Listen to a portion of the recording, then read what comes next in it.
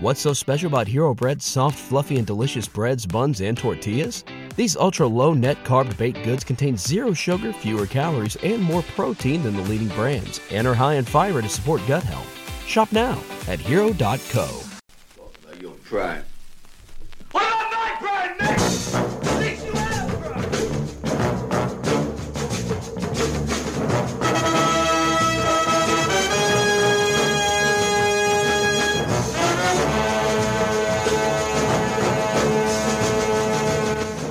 Welcome to Cocoons of Horror, the podcast that revisits classic horror blockbusters and other pulp fiction.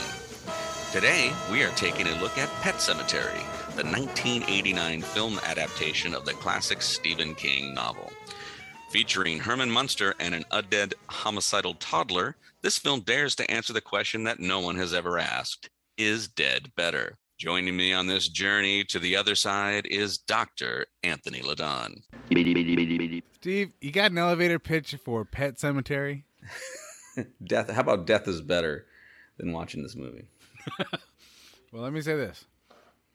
This was not a good movie.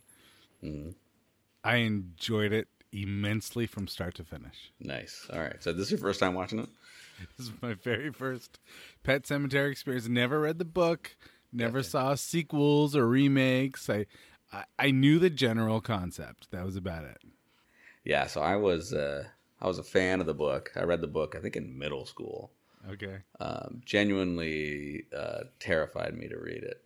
So I was cautiously optimistic about the film adaptation, just because, you know, I mean, a lot of these film adaptations are lacking, and even, you know, gosh, what was this? When was this? 92? I think that the sequel was 92. This was 89. So this is 89. Oh wow. Okay.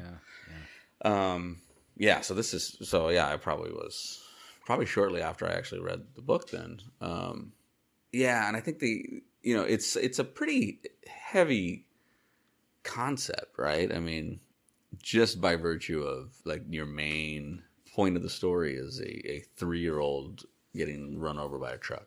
That's right. It's a hard one to sort of say, hey, you want to make a movie about this? And and so it's such a heavy idea to get through. You kind of have to nail it, right? Like, if you're going to try to produce this, and they just don't. You know, they don't do it. The acting almost entirely is off the charts bad. My sister Zelda. I know, she died. Spinal meningitis. She was in the back bedroom like a dirty secret. My sister died in the back bedroom, and that's what she was. A dirty secret. But oh my gosh, it's just delightful. I was by myself laughing out loud. Every other scene this movie had me in tears. It's crazy because it's like, I mean, if you think about it, like, looking back and go, okay, if you're gonna make a movie like this, I mean, you can make something very horrific and terrifying without doing a whole lot of horrific and terrifying things. Just like, you could have spent more time grappling with the death of the son, and sort of the spiraling that would bring a father to that fateful choice to go ahead and to do the thing that he knows is a terrible idea, but, like, that, just, you know, the horror within, right, of that would be a huge moment of it could be good filmmaking, right? And then you now have to deal with the monster you've created. It's your own son, like. But instead, it was just like, look, we're gonna get to that as quick as we can, right? Let's just dig up the boy, which is, by the way, I really underestimated how challenging it would be to dig up a body. Like, he was even, like, in his good pants. He was not in his right mind. Yeah. And medical school can prepare you for a lot, Steve, but I don't think that medical school can really prepare you for digging up a dead body. They don't teach that, even if it's a smaller coffin. You just don't know. 6 feet is a lot deeper than you think. It's a lot deeper than you think. But, I mean, we already know that this coffin is real easy to knock over. Well, let me just say this. I've spent a lot of time in my life in churches and places of worship. I mean, there's nothing that's as exciting as what happens in this church. I mean, you got the actual Stephen King as a priest in one scene. Right. That's pretty impressive. And then a full-on fist fight with a body flopping out of a coffin. I told her when you were first married, you'll have all the grief you can stand and more, I said. And now look at this. I hope you rot in hell! Where were you when he was playing in the road? You stinking shit! You killer of children! And I like when, they're at the airport and like the guy's like, yeah, I kind of lost my head there at the old funeral for your baby boy. It's like, we all kind of did. Like water under the bridge. Yeah, everyone usually is grieved at a funeral. Very few people will throw a punch and hit a loved one standing right in front of the coffin. It's just crazy. Like you've got the father-in-law is the one who's blaming him and throws the first blow, and then now they're shaming the dad. Yeah, what happened? They're like, "Hey man, this is your son's funeral, bro." And he's like, "Yeah, I guess." Calm down. He's like, I guess that guy it was just on punched me. me in the face. My father-in-law punched me in the face and blamed me for my son's death. First off, my the son that's father-in-law- right there that I knocked over. First off, my father-in-law, who probably killed my wife's sister by negligence. Exactly, right. And then blamed my wife for it, made her feel guilty for the death, and then never accepted me into the family because why? Because he's a doctor? What's so bad about this guy? Yeah, I never really got what the problem. I mean, like, this is the blandest human, and it's like, okay, so your wife or your daughter married somebody who's not super good at acting, but like he's a doctor. Oh my gosh, this movie was fantastic. I'll tell you what, Steve, I kind of feel like every cat I've ever met is basically church. Yeah, I mean, here's the thing. It's like, oh no, that cat sure does seem ornery. It's like, do you know what cats do? This cat is no different. This cat is exactly like yeah.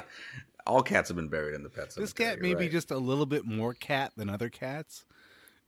But Yeah, it's I not mean, like it's a zombie cat. This is just your regular ticked off cat. It's an asshole, just like every other cat. I mean, like the worst thing it does, like, oh, it scratched him. Oh, but why would it scratch me? I'm its owner. Like, bro, do you ever have a cat? Oh, I put a rat in the tub. Like, it's a little bit different, right? Like, I mean, I don't necessarily blame him for going like, well, I mean, what's the worst thing that would happen? Like my son, like he throws a fit. I mean, he's a 3-year-old. How am I going to know? Right? I mean, the other story is like, oh yeah, but then there was the guy who, buried his son after the war, and he would just peel at his face for no reason and just sort of lumber around. It's like, well, okay, now that's important to know, but that's not what the cat's doing. I could watch that actor fight that cat all day long. I think at one point during the film, it just seemed like someone was throwing a cat at his face. Well, they sure did throw the son from the attic at one point. That part was, I mean, genuinely hilarious. When they had when they would swap right. the kid out for the doll, and like we're never gonna notice. Well, and he's being menaced by a little zombie that's maybe 20 pounds. There was a real big struggle for a while there. Like, I don't see how this kid killed anybody. How long it took him just to get the scalpel in his hand. Yet now he's like this incredible killer. This is a zombie who hates peas.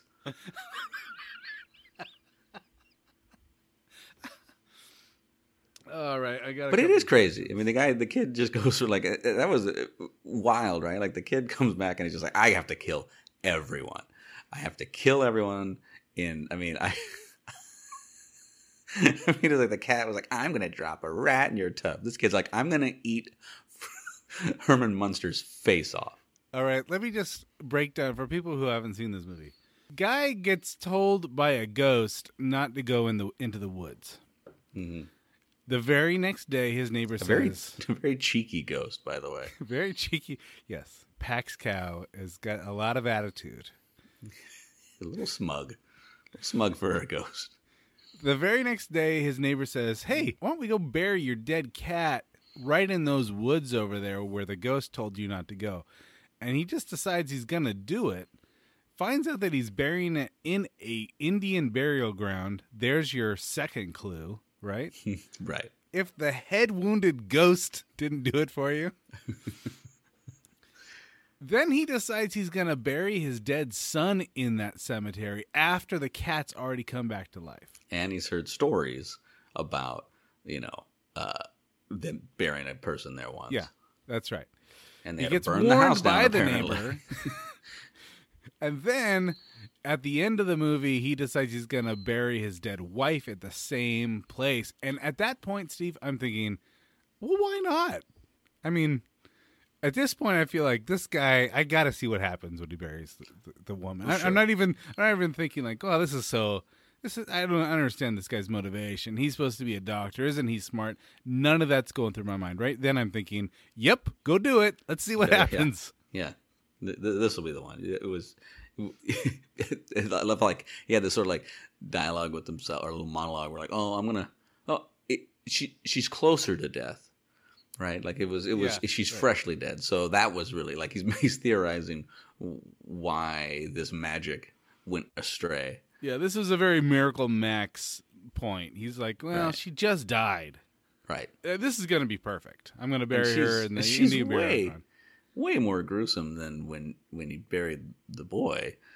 It's like that. I mean, I know dating in your late 30s is hard. The cat comes back. He hates the cat. Right. The boy comes back. He immediately tries to kill the boy. The boy kills his neighbor and his wife. The wife comes back. It's time to French kiss her. Oh yeah. While her face is oozing out of the eye socket. Super oozy. Yeah. If she was a Garbage Pail Kid, she would be Oozy Susie. Steve, who's this movie for? You got me, man. I think it was for me specifically. This is definitely I don't know, maybe it's Planned Parenthood. I don't know. All right, let's talk about who the book was for, because I remember being in junior high and seeing kids about my age reading this book and being horrified by the book and like talking about how horrified they were, but they wouldn't put it down. Yeah. So it was almost like, I don't know why so many kids read the book. Was it marketed to kids? I don't tell me about your experience with the book. I guess because I was kind of into King, and I think it's because like, okay, if we're talking, the book came out in 86, I probably read it in like 87, 88. So like it was a newish release. So it was a Stephen King book that was like probably one of the few books at that time that I was like aware of, like it had been released. So like a new Stephen King book is out. So you're aware of it, right? Probably was probably on like a commercial or something. So it was already, had my attention. There's animals involved, right? So maybe I thought like it's just a darker Bunnicula. And, and so, I read it. And then like one thing that Stephen King does a really good job of in his books is like kind of really giving you glimpses into the psychology and in the minds of these folks. And it usually has to do with like some sort of, some event happens and then there's a deterioration of common sense. Sure. And almost a slip into madness, right? Like, but it's usually presented in a way where there's some sort of an event that happens that would take someone who would seem relatively normal, and causes them to spiral. So you can start to relate to this character, right? So it's sort of the madness within, and how like we're all a catastrophe away from that unlocking, right? So that's kind of like, that's where the fear is, right?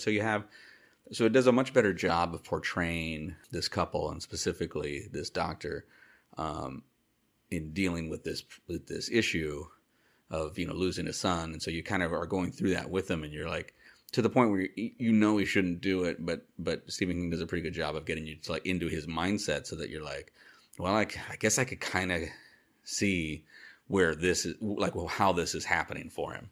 Right. Okay, so is the book meant for? I mean, clearly the book works for children. I don't know why. I mean, I guess it was just. I don't think it was. It's a very adult themed. I mean, it's not like it's not super accessible for children. I think we're just probably of that and age. I wouldn't have been allowed to watch this movie. This is R, right? I mean, Right, as it should be. I mean, the Zelda scenes alone are. Yeah. The Zelda scenes are a nightmare. They are, yes.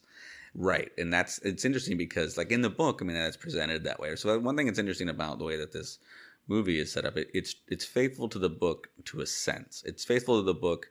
Like, how we've seen the movie Watchmen, and I read the graphic novel, and one of the things that Zack Snyder really seeks to do is to try to create something that's almost a shot-for-shot remake of the graphic novel, and it falls apart because it's a shot-for-shot remake. Like, because you can't really do that. You can't.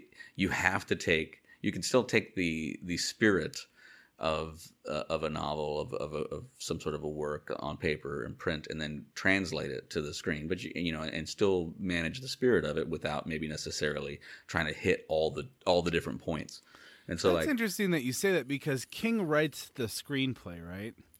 Right. So are you maybe you're lobbying for someone else who maybe has more experience with screenplay writing to write this? Yeah, because I'd have to dig into some of his screenplay history, but it wouldn't shock me to think that somebody who spends so much time working in print would have a hard time then also writing for a different media, because he wants to stay true to his work as well.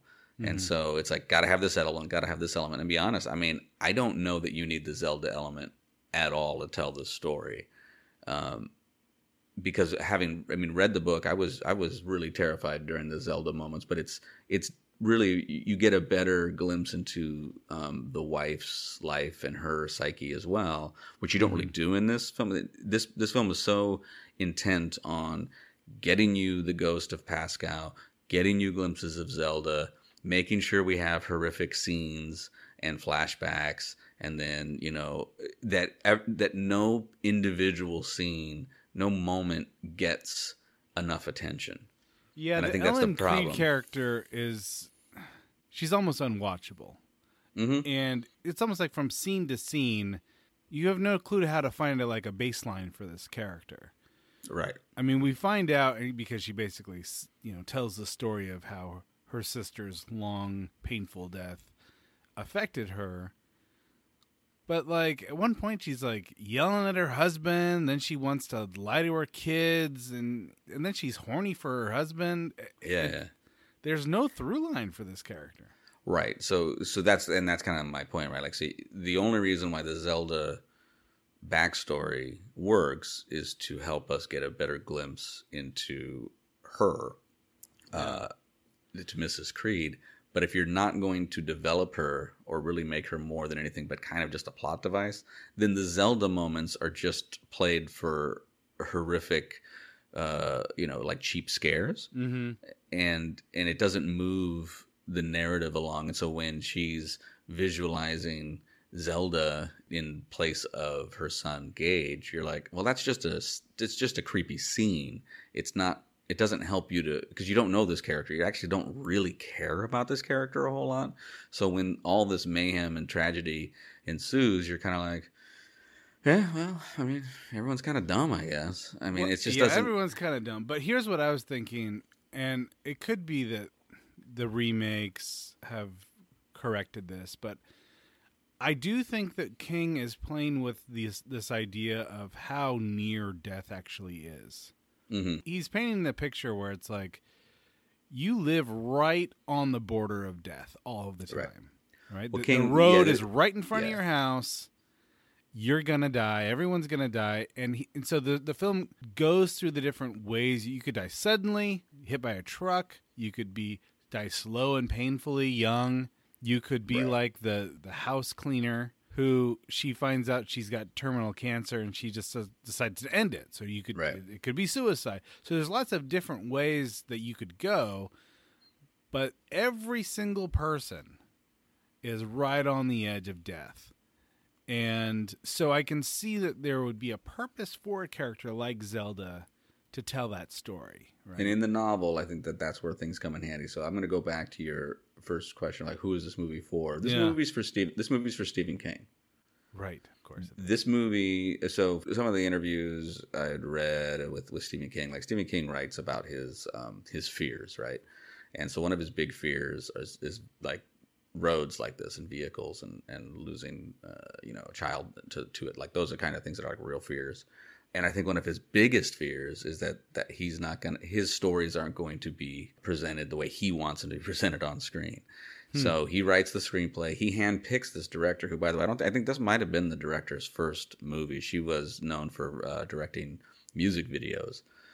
Madonna's Borderline, Like a Prayer, Bobby Brown's Rock With Ya, I believe Glamorous Life by Sheila E. So it's an interesting that but he like met with her and went with her because she was a big fan and she had like promised to stay true to his novel. And so I feel like when she writes or when she makes this movie is for not just Stephen King, but it's for people who have seen or have read the book and just want to have visuals to what they've read. But even at a young age, I was like, this isn't what these are like highlight reels of things that I read, but those highlights don't tell the story that impacted me. And like I said, if you don't take Mrs. Creed seriously, then you shouldn't have the Zelda sequence, because the Zelda sequence only works to give her a backstory. And if you don't even want to give me a front story, then I don't care about her backstory. I think you can tell that same story with just the emphasis on Gage, on the death of Gage. I mean, you Which, could, by you the could way, is autobiographical. I guess King was supposed to be like a professor in residence at the University of Maine, I think. They put him up in a house that was right near a road, just like this.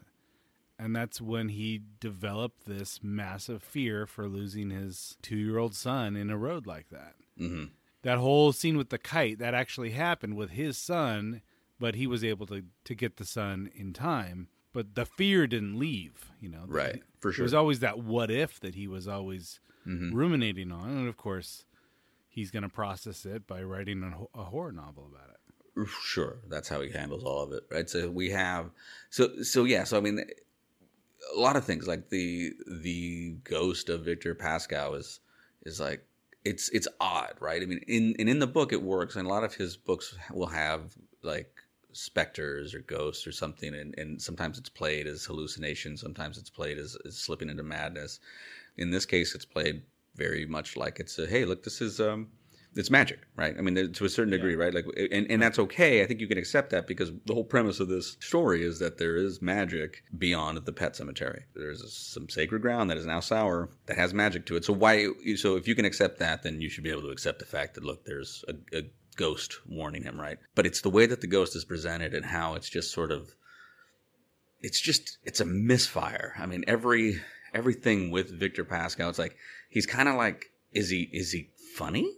Is he comical? Yeah, there was a few times that he kind of plays for a laugh.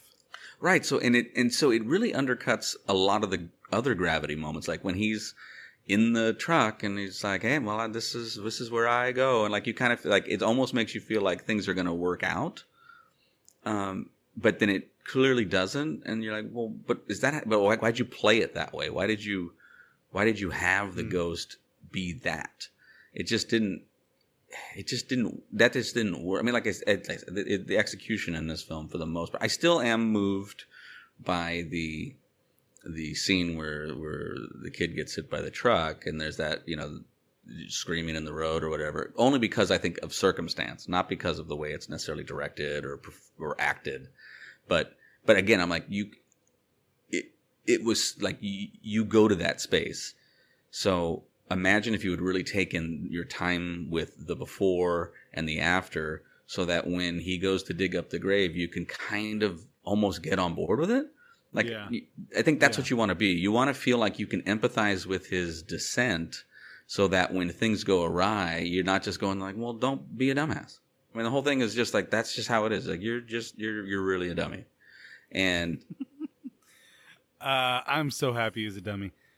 I was just... We got to talk about that dummy. The dummy the dummy that's the stand-in for Gage. I mean, yeah, there are very few slapsticky high comedy moments in film that I have to rewind over and over again, but this is one of them.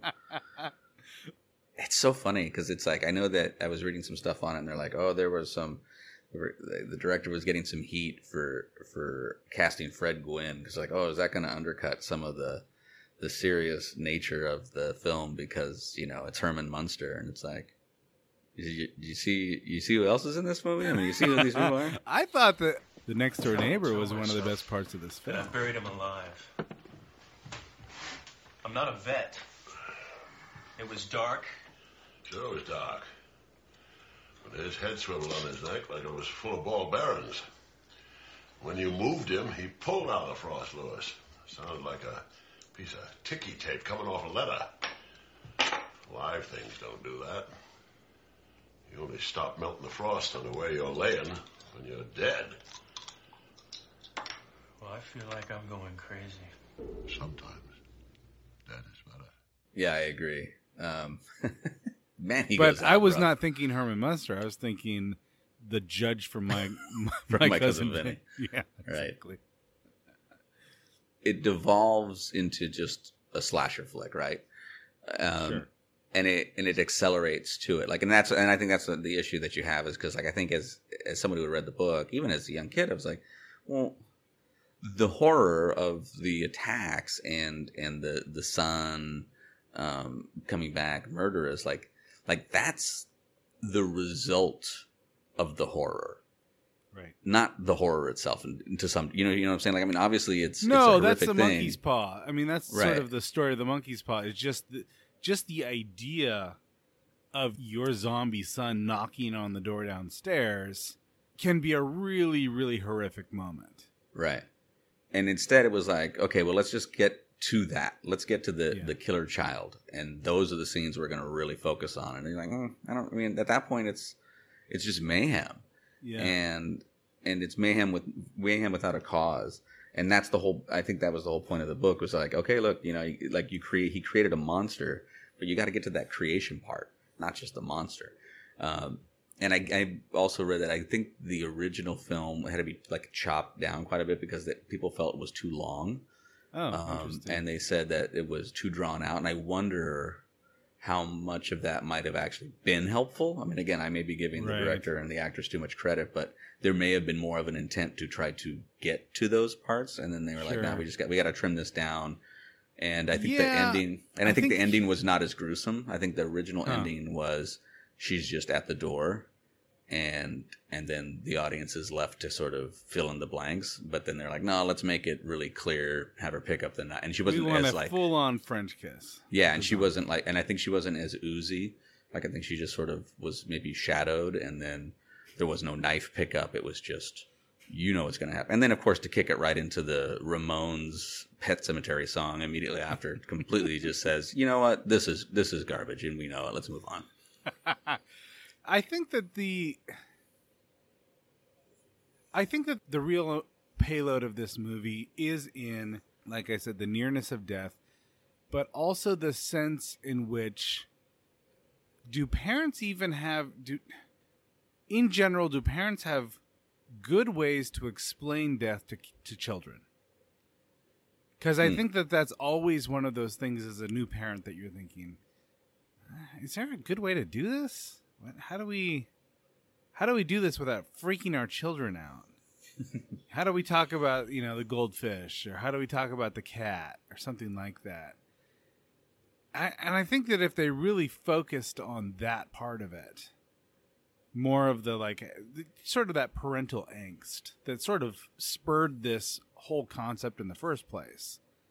Like, I'm not just afraid of death, but now that I'm a parent, I'm 10 times more afraid of death because I can't stand the thought of losing my child. Right. That's where this movie, that's sort of where this movie hits home. Yeah. Or could have hit home if it was better. Is there one cliche, trope, or movie device that worked for you. I mean, I do think It's okay to say no. Yeah, I know. I mean, like I said, I still think that the kite scene is effective, and I'm not sure if there's a specific trope to it, but that, you know, kind of that out of reach. That scene plays, even though it's like, I don't think it's directed great, it's directed well enough. And I'm going to probably say now no, because I also don't think you like, there's so much of that scene that's like, you don't need, you know, like, you don't need the shoe bouncing. Right. the bloody child shoe. It's like, yeah, I got it. Yeah. All right. I'll tell you what, neighbor Judd is crawling around next to the bedside, and you know that kid's under the bed. Like, there's no question the kid's under the bed. Yeah. And then, so you know it's coming, and then the kid comes out with the scalpel and just slices, you know, the back tendon of his heel. Right. And just the way that the knife went through, I was thinking, oh, dang, like it just felt like, that's not there, don't hit, not there. That's I don't know what it is, but that was a pretty good effect too, especially for '89. Like that, that because feet already look fake. But the I will say, now that I look back, I think the one thing that worked for me is Creepy Kid. Creepy Kid always works. You know, like when he's on the phone. And, I'm gonna play with you, Daddy. I'm not sure if Creepy Kid works for me. I think Creepy Kid is like, because inherently kids are terrifying. And I think what I found the most interesting, I'm like, because like looking back at the flashback of the guy whose son died in the war and he came back just peeling his face or whatever it was, and he's like just a clear zombie. Like, Gage is better now than he was when he was a kid. Like, he's certainly smarter. That's for sure. Not only that, but like we're burying the lead on this thing. Guy can just he knows their phone number. He knows their phone number for sure. Yep. Has this kid ever dialed a phone in his life? And he's just calling up his dad to just taunt him. I'm like, I kind of want this kid to live. This kid's got some chops, man. Was there one tweak to this? One tweak that you think that could have improved this movie? Were there 19 tweaks that you think could have improved this movie? It's interesting because I was like going back to watch it, I had forgotten how young the boy was, right? So I was very curious when the movie started. I was like, oh my gosh, how did this get pulled off? Because I didn't remember how is this kid? Because I remember the killing sequences. So the doll aspect that cleared up some of it, and then like when you like the fake hand holding the scalpel coming underneath the bed, like, okay, that makes more sense. And like you could see where there were edits. Their edits are very careful when you see the kid, when you don't see the kid, when you just see the arm. But yeah, they told that kid to go and bite Herman Munster's neck, boy. He didn't just bite it; he ate a bit of it. Yeah, there was a fair amount of it that he just chewed right off. Ate his chin face off, man. It was just weird.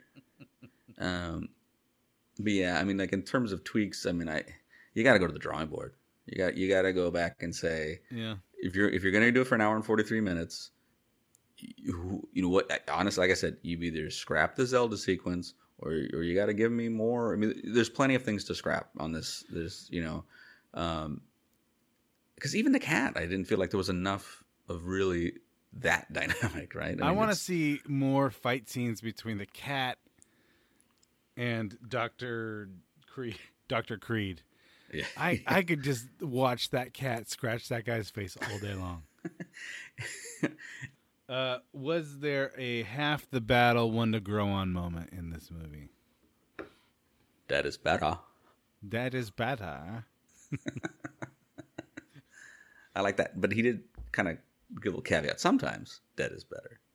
Yeah, right. The Pet Sematary is a good thing sometimes. If it's a cat. See, that's the reality. You can bury a cat up there because you can't make a cat more evil. Right? It's negligible. The difference is negligible. Absolutely don't put a dog I Don't would put for anything sure. else. I would for sure put a goldfish and just see what happens. Yeah. You just keep that goldfish. Is he gonna walk? Is he gonna just be real mad in a bowl? I gotta imagine.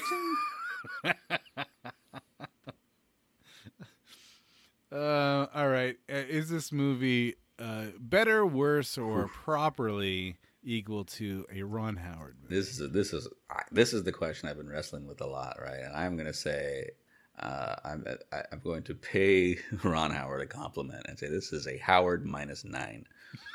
Oh jeez. Yeah. Wow. I was not going to go that low. I just enjoyed this movie. It was one of those things where it was like the tone didn't shift. It was laughably bad throughout. I kind of loved the B movie quality of it. I was really enjoying it. I'm going to say Howard -2. Wow, yeah. That's impressive. I just feel like Howard has a safer floor as a filmmaker. Oh, there's no doubt. And Howard would not touch this movie. But if he did, it would be an interesting watch. I would be more interested in a Ron Howard take on Pet Sematary. I'll tell you, one of the things that really made me excited about doing this podcast is because I know you're not really well versed in the horror genre. Right. And I think this was going to be a really good example of what it's going to be like on this journey with you. Because like, again, like I have a little history, right? I have history with the book. I've got history with watching the movie when it came out. I saw it in the theater, so, and I really wanted to like it. So that, when you're younger and you see a movie you really are excited about and it didn't settle with you very well, but you still wish it was better. So you're not quite convinced you didn't like it. And that's kind of how I was with it. I'm like, no, it's good.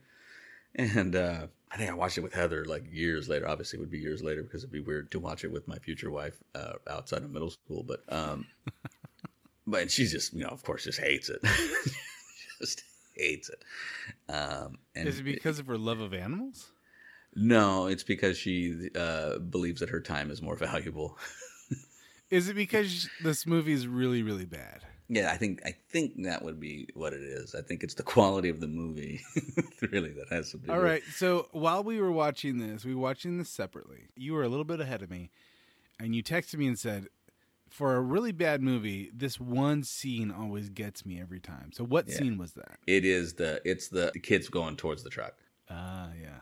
Because there are elements of it where I think she goes too far with the directing. Like, you don't need to do more, but visually, like as that kid's making it towards the road and that truck's barreling down, I mean, that, especially as a parent, like, 'cause I mean, I watched it, but obviously, like the first time I wasn't a parent and I was still moved, but like I couldn't help but somewhat be moved by that, like, and then seeing him scream in the road, like, I think that scene could have still been done better for sure, but I think it is effective enough.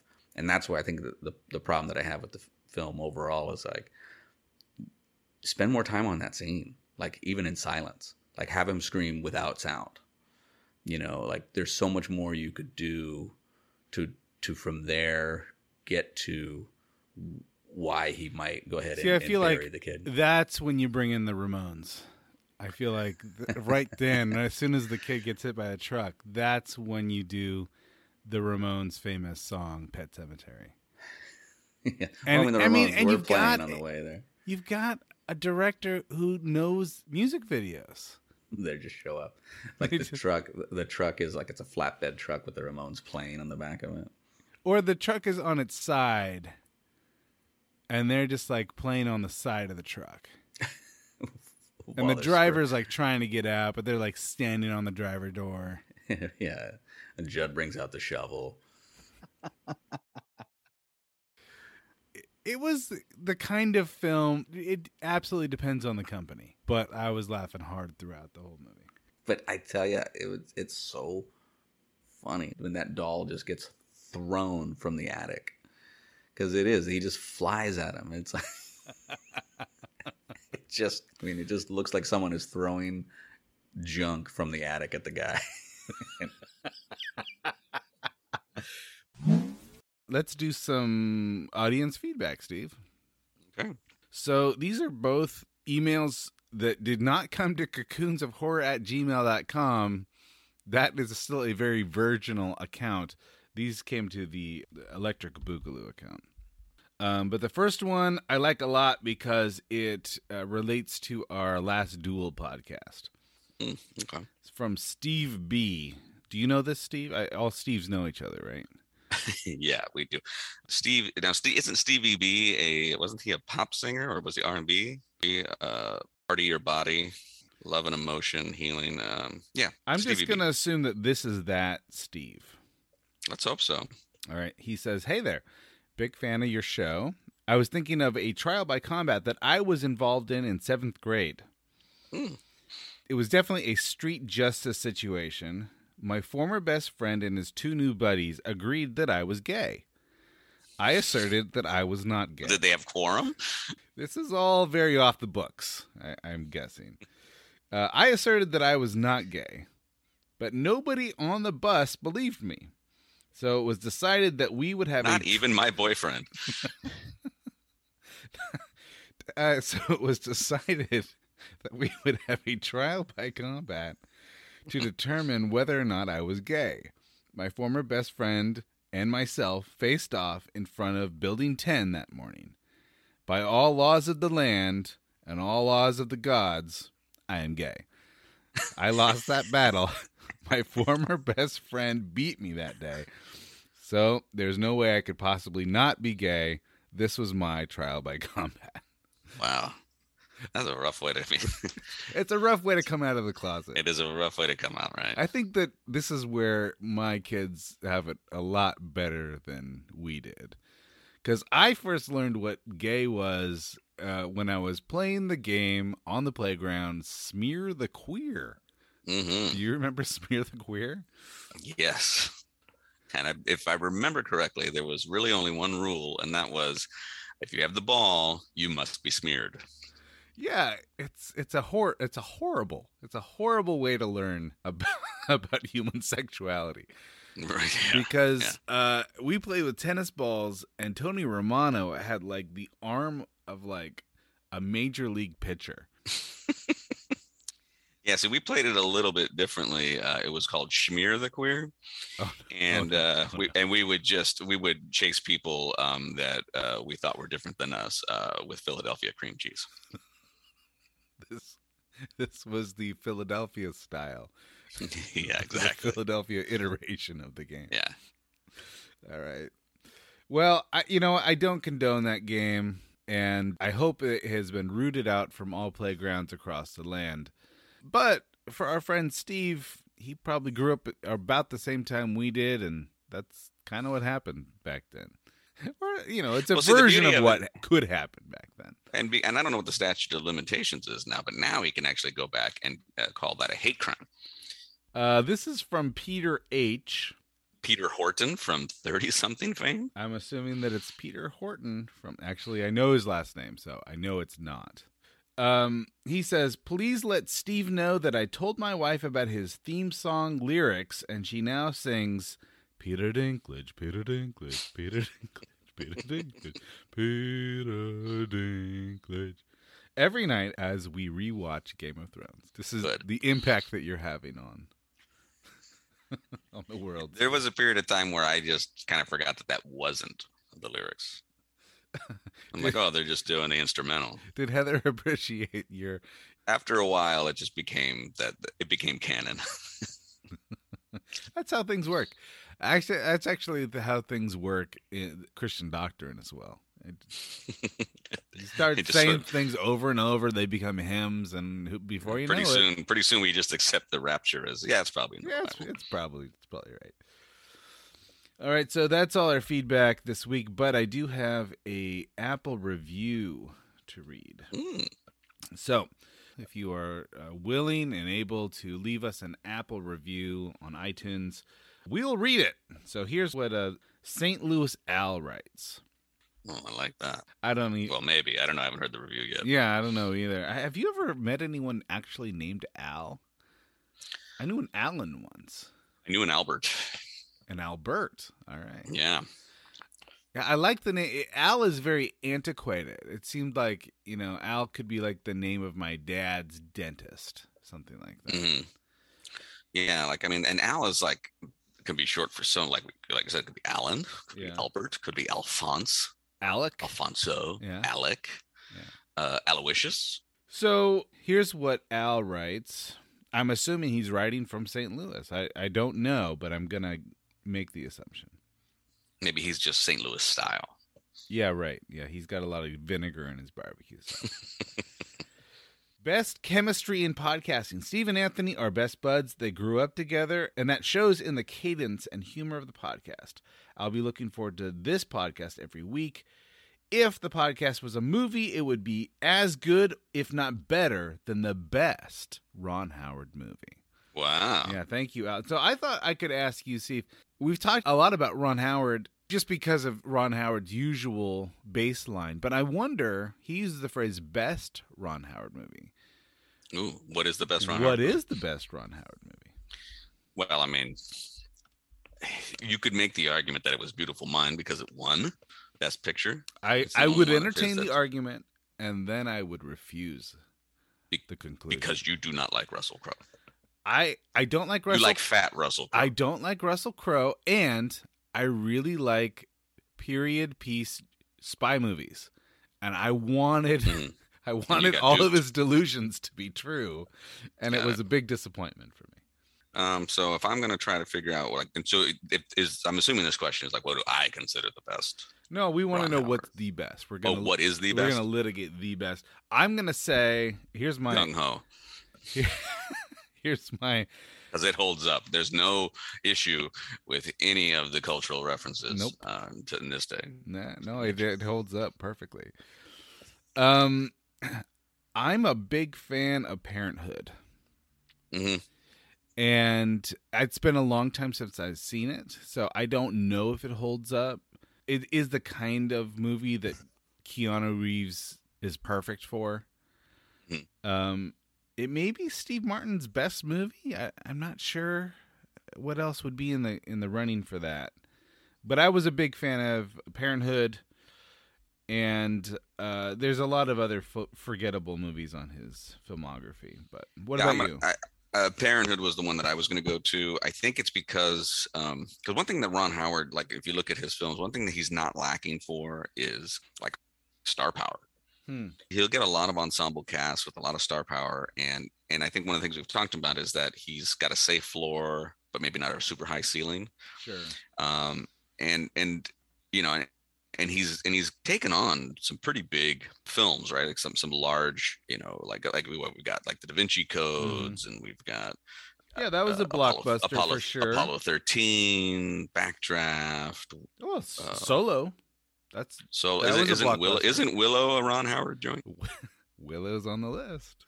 And so these are like big things, but they never seem to quite achieve as big. Like, and I think Apollo 13 and Parenthood are kind of similar in a sense. I think right? a lot of people would probably point to Apollo 13 for sure. But again, Apollo 13 feels very solid, right? Mm-hmm. And it doesn't feel like, I mean, and it creates some drama, but I don't get a real, like when you look at the cast, you look at the subject matter, and it's like it feels pretty straightforward, right? Parenthood does, I think, what he, and maybe it's because of the framework, because it's dealing with like family dynamics.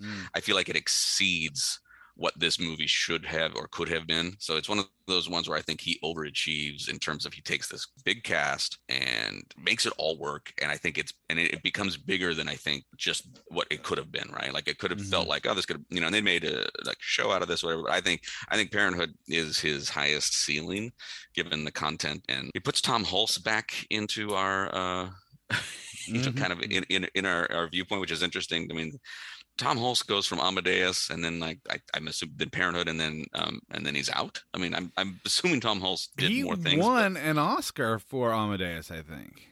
Did he not? I don't think he won. I think he was nominated. Okay, he might have been nominated, but Amadeus won a number of Oscars. Well, Amadeus was an Oscar darling. So that guy, the world was his oyster, and all of a sudden he. Maybe Ron Howard put like the cocoon curse on him. Ron Howard, yeah, the curse of Ron Howard. He went into outer space with the cocoon old folks. I remember I will say that I quote one of his movies a lot, and that's Ransom. I've never seen Ransom. And the only quote is that I do, and it's usually apropos of nothing. Is when Mel Gibson is screaming in the phone, "Give me back my son!"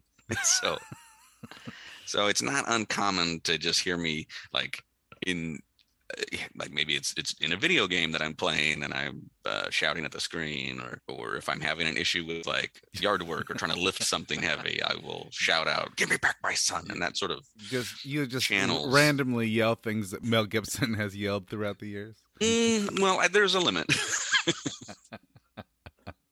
There's a boundary to how much Mel Gibson I will channel. That's probably good. Yeah, that's probably good. Is Parenthood your favorite Ron Howard film?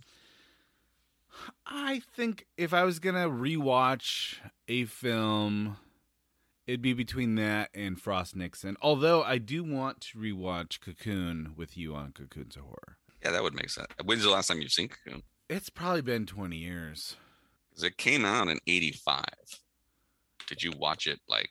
I don't think I that? watched it in the theater, so I must have watched it at some point after that. And I think it was probably in the late 90s, early aughts. Really? Yeah. See, there's no way I watched this thing past like late 80s. It had to be like on a VHS, and I wasn't like rushing to go see Cocoon again. Oh no. I thought that movie would be, for a guy who was a big fan of the Golden Girls, I thought this would be right up your alley. Yeah. Well, I mean, maybe we need to go on like a Gutenberg journey. What happened to Gutenberg? He was hot stuff for a while. He had a little stint on the show Veronica Mars for a while. All right.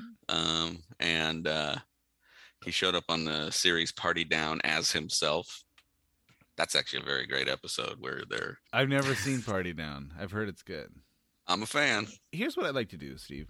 So St. Louis Al wrote a nice review for us on iTunes. Al, if you email me at cocoonsofhorror@gmail.com with a mailing address, I'm just going to send you something. I don't know. It might be like a signed book that I've written, or it might be, a used copy of Camus' The Stranger, or a Def Leppard sticker, or I don't know what it is. I can't promise what it is, but I'd like to send you a little something in gratitude for such a nice review. So you're setting a dangerous precedent there, Lodon. You know what? I can decide whether or not I read these reviews. That's true. That's fair. People don't have to write reviews. So I'd like to make it a little fun. Yeah, and it's also nice to see somebody go out of their way to write a positive review. Yelp has definitely taught us that. One of my favorite said, like, my wife has her own business, and like, so some of the Yelps will be, she's not taking new clients, 2 stars. Like, that's a very odd. Like, they're upset because they're not in. They can't. So they're not critiquing the service. Mm-hmm. They're critiquing the fact that she's full. She doesn't have any more opportunities. Didn't give her 1 star for it. Gave her 2 stars. Like, almost like the extra star was for like, well, I mean, good on her that she's got enough clients to keep busy. And I think that could be that suggests that she's a pretty great groomer. I mean, yeah, she's maxed out with clients, and people are pretty happy with what she does. So I think that could be construed as a pretty positive review. Is she not taking new clients? She's all full. She's all full. All right. Because I was going to allow you to give a little plug for Heather's grooming business, but doesn't seem like you need it. No, and given that our reach is like St. Louis Al, for example, that's a look. I don't know where St. Louis Al lives or whether he can ship his dogs. Can you fax your Pomeranian to the Barkside Grooming? Cocoonsofhorror@gmail.com, and if you write an Apple review, you might get something in the mail from me. Anthony's going to go through his box for Goodwill, and I might send you show up something at your house. It might be my Pomeranian. Cocoons of Horror, where it's white elephant exchange all year long.